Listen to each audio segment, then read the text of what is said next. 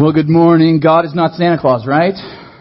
Right. That's what we've been learning all December long. We've had a fun series called God is not Santa Claus. Because what I have found is that a lot of people have this childish view of God. Whether they believe in God or not, they have this childish view. Because some people take that and reject it. Some people take it and it's just, we need to grow up a little bit. And that's what we've been learning this December. And especially tonight, we're going to finish that series in a message called Naughty or Nice. Naughty or Nice. So we are finishing this series I'd love to invite you to come back. On January 14th, we're going to start our next series through Elisha, the man, the prophet. And that series is going to be called Seeing the Unseen. So I want to invite you back. Of course, you should come back every Sunday, but that's a special one that I want you to mark your calendars for that series. So we're going to be talking about naughty or nice. Naughty or nice. Naughty or nice. I remember, and I probably shouldn't even tell this story, but I remember when I was a kid hearing about Santa Claus. Because Santa Claus, of course, gives presents, gives gifts to good kids. But the bad kids, not so much. In fact, they might get coal in their stocking, right? That's what you hear. And I remember hearing this when I was in elementary school one day, and I was pretty scared. I was really worried that I wasn't getting anything that year for presents. Because the day before, I remember this girl had told me at school, oh yeah, you won't get any presents. Because the day before, I had snuck into my dad's desk, taken some quarters to buy a candy bar. And I was terrified that I was getting no presents. And I thought, okay, have I done too many bad things now? Will I get no presents? Do I need to do some other good things to make up for the bad things I've done? And that's how I felt. Because there's this list of naughty or nice. And I think other people have had that experience around Christmas, around Santa Claus. But why I think it's so significant is that people have that view of God. That He's this all-seeing person, and that's how God operates. If you're good, you get good things. If you're bad, you get bad things. And really, that's how people view most religions. And that's kind of how most religions in our world are. That if you do good, good things will come back. If you do bad, bad things will come back to you. And if you do too many bad things, then you've got to do more good things to make up for the bad things that you've done. It's kind of how religion works. All the religions in the world, a lot of times people will call it karma. If you do good, then good will eventually come back to you. If you do bad, bad will eventually come back to you. That's how people view the religions of the world. And really all the religions of the world are like that in different ways or another, except for Christianity.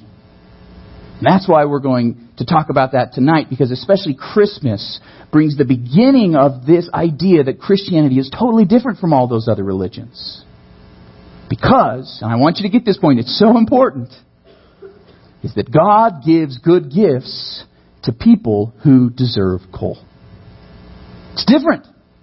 It's different. God has good gifts. He has special things. He has grace for people who deserve coal. People who have done bad. People who are awful and haven't done enough good things to make up for the bad and could never do enough good things. For those people, He has good gifts for them.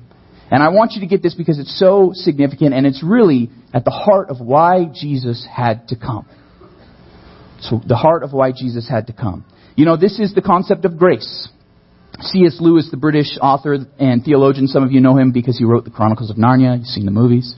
But C.S. Lewis was at a big conference of comparative religion. There's people representing all the religions of the world at this conference, and they were talking about the unique contribution of every religion to the world. What did this religion bring? What did this religion? And they came to C.S. Lewis and they said, okay, there's all these overlaps in religions. There's all these things that are pretty similar, let's be honest, between different religions. And he said, what's the one thing that makes Christianity unique? And he said, that's simple. It's grace. It's grace. And that's what we're going to talk about today. Because grace is that concept that God gives good gifts to people who deserve coal. And it's so important, especially here at Christmas. So I want to show you a few verses that we're going to look at in John chapter 1. And in John chapter 1, we get this amazing verse in verse 14. It says, the Word became flesh and made His dwelling among us. We have seen His glory, the glory of the one and only Son who came from the Father, full of grace and truth. Now, I could preach a whole other message just about truth, but we're going to focus on the grace today, the grace component of Jesus coming. Because that's who the Word is. This Word is this concept that God speaks. And the Bible teaches consistently that there is only one God. From the very beginning to the very end, there's one God. But this God is represented in three different persons. And the second person, there's the Father, and then there's the Son, and then the Holy Spirit. But the second person, the Son, is called the Word here. And that Word was the same Word that God spoke when He created the entire universe. Always there. This powerful, universal thing. This Word. And it says that the Word became flesh. The Word became human. And that's what we celebrate at Christmas, right? That the Word, the eternal God that has been there forever, became a human being. Flesh. With sinews and muscles. With skin, with vital organs. It became a person who would laugh and have emotions. That would eat and talk and share how God is in a human form. God became flesh. And it says that He made His dwelling among us in the verse. That word dwelling is really interesting because that's the same word that's used in the Old Testament where God lived. God's dwelling. You see, for a period of 40 years, God's people were kind of nomads in the desert. They were going around and there was no temple where God would live. But God would say, hey, I'm going to live with you. I'm going to reside among you in the tabernacle, in this tent, in this dwelling that you will set up for me everywhere you go. So you'll set it up again and then you'll move and then you'll set it up. And that was where God lived with them for that period of time. But now for a short period of time in human history, God would come down in a different form. Not in a tent, but in a human form, as a human being. And that's what's at the heart of Christmas. It's the heart of Christmas. And it says that that human being, that flesh, shows God's glory, the glory of the one and only Son, and that He is full of grace and truth. So that's grace that I want to talk about today, because I think people don't understand grace. People don't understand grace. And really, I think when we talk about God's grace, we don't mean that God is graceful. When we talk about Jesus, we say He's full of grace, but not that He's graceful. We use graceful for like a ballerina, right? Or a gymnast, someone not like me, right? Someone who's graceful. But when we talk about Jesus, we say that He is full of grace, because grace is God's gift to people who don't deserve it.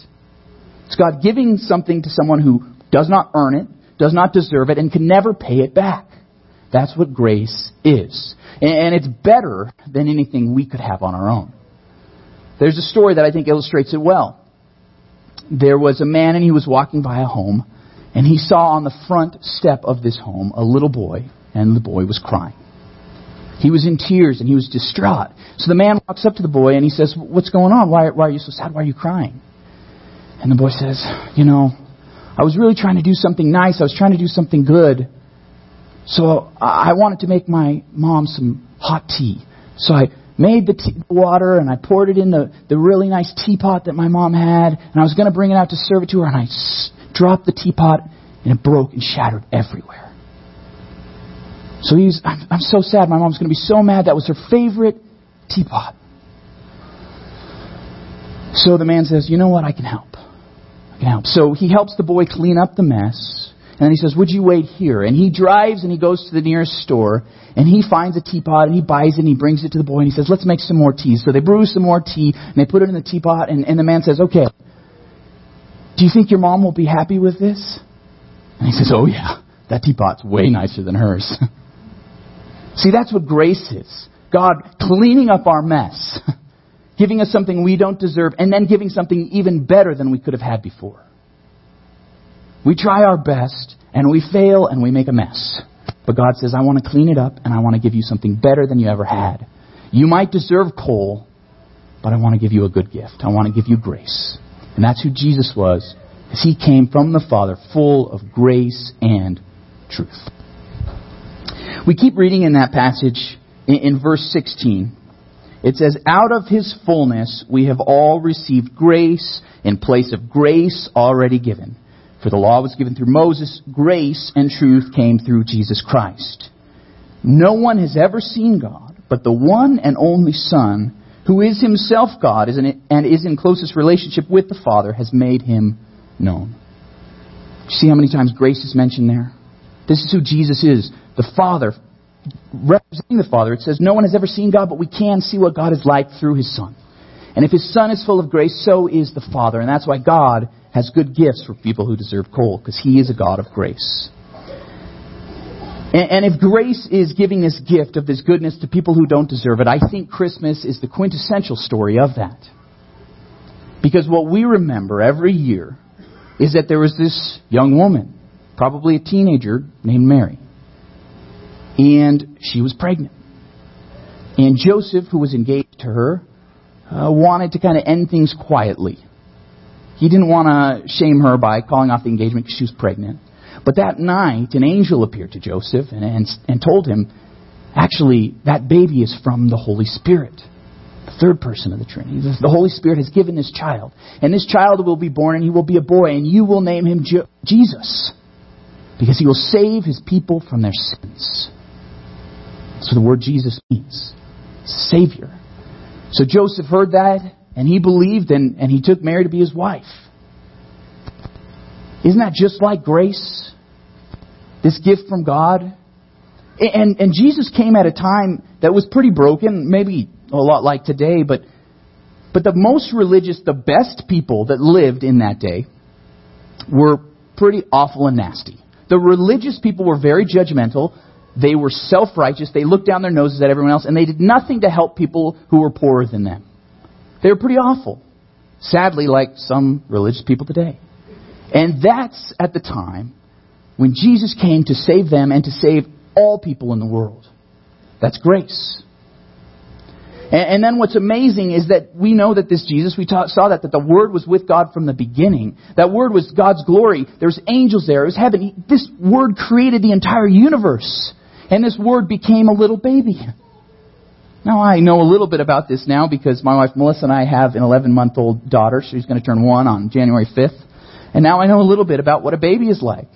Babies are cute, they're beautiful, they're awesome, but they're also kind of messy. Right? I've cleaned a few diapers now. Cleaned a few dirty bums. They're kind of messy. They spit up. They throw their food on the floor. That's happening now, I guess. That's a thing. That's what babies do, right? And that was the form that God of the universe, who created all things, came as. Seems like grace to me. Seems like grace to me. And then what's amazing, in this lowly, humble birth happened. Because when, at the same time where this birth of Jesus was happening, that the Roman Emperor Caesar Augustus said, hey, everybody needs to go to their hometowns because I am doing a census. He wanted more money, probably in taxes. He wanted to conscript more people for his army. So he sent everyone home so they wouldn't be counted twice. And Joseph and this young woman, Mary, who was pregnant, had to travel all the way to Bethlehem. This small, podunk town in the middle of nowhere. But what was even worse is that there wasn't enough place for people to stay in this small town. So Mary, as she was pregnant, went into a stable where the animals lived. And that's where the King of the universe was born. Sounds like grace to me. And what's amazing is that God couldn't let this thing go unnoticed. So He sent angels out into the field.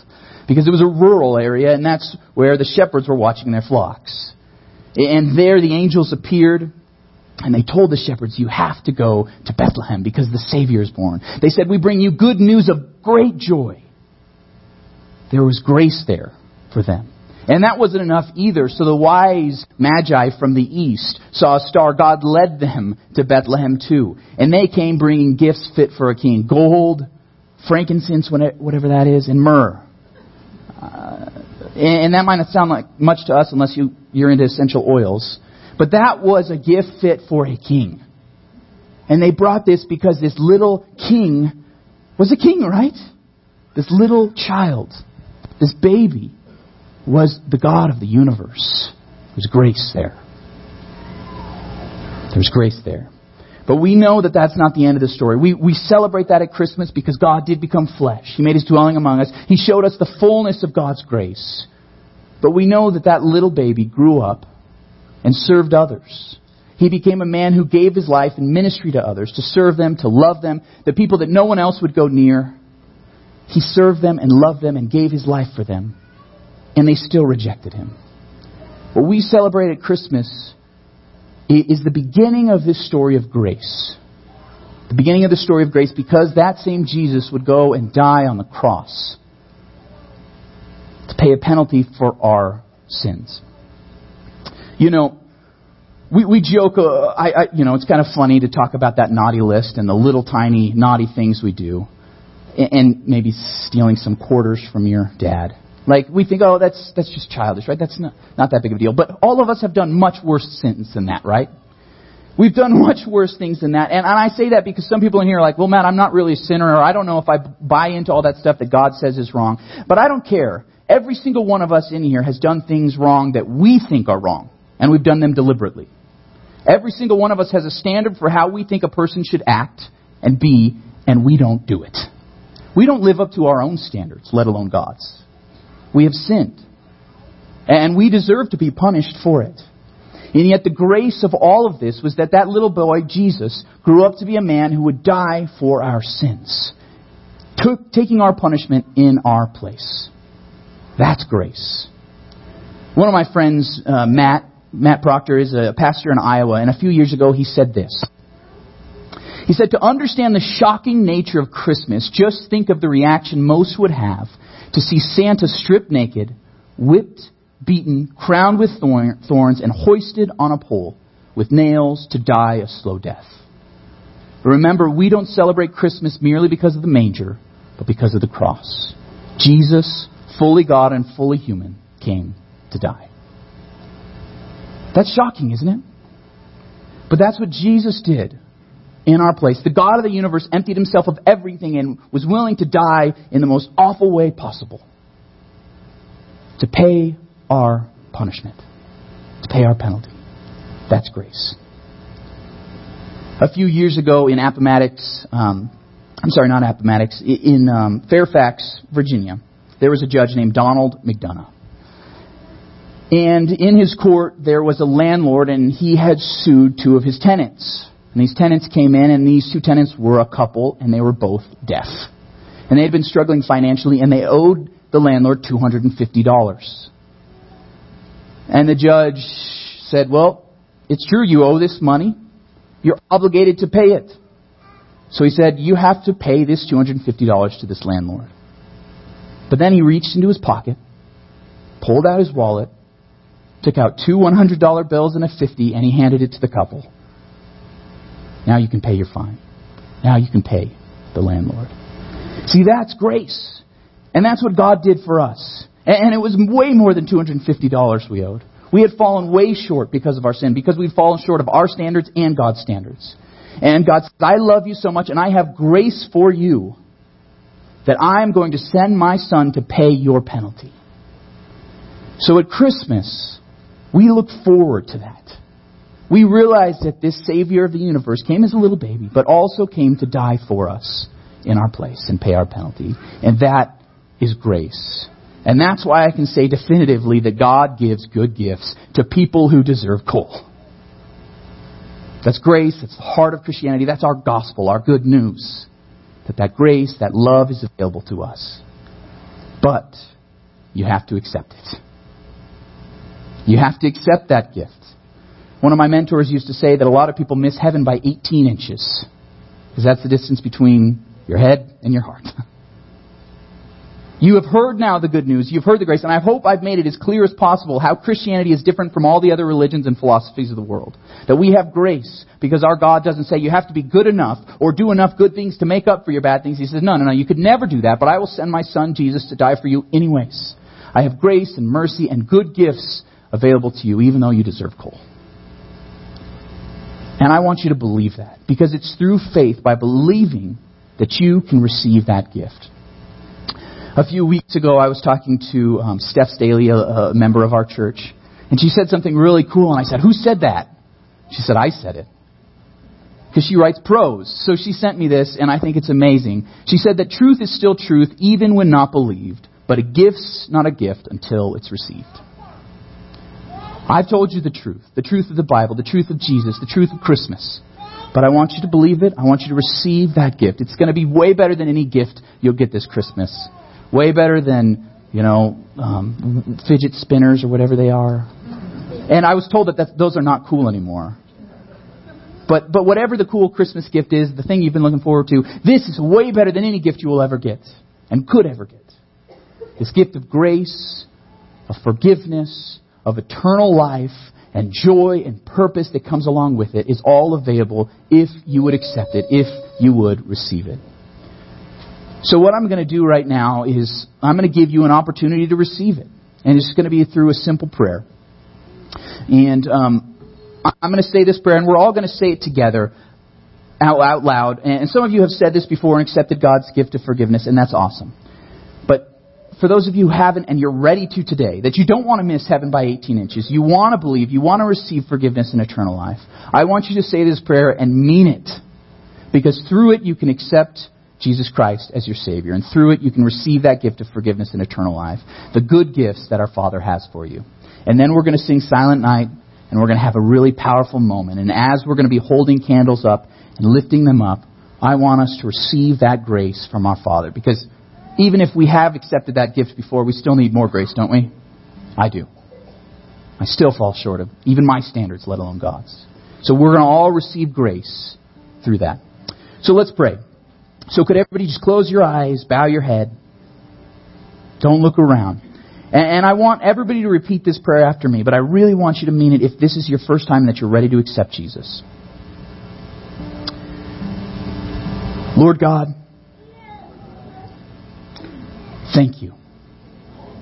Thank you for sending your Son. I confess I am a sinner. I deserve coal. And thank you for your grace. I accept your gift of forgiveness and eternal life. God, help me to live like I am supposed to live. Thank you. Amen.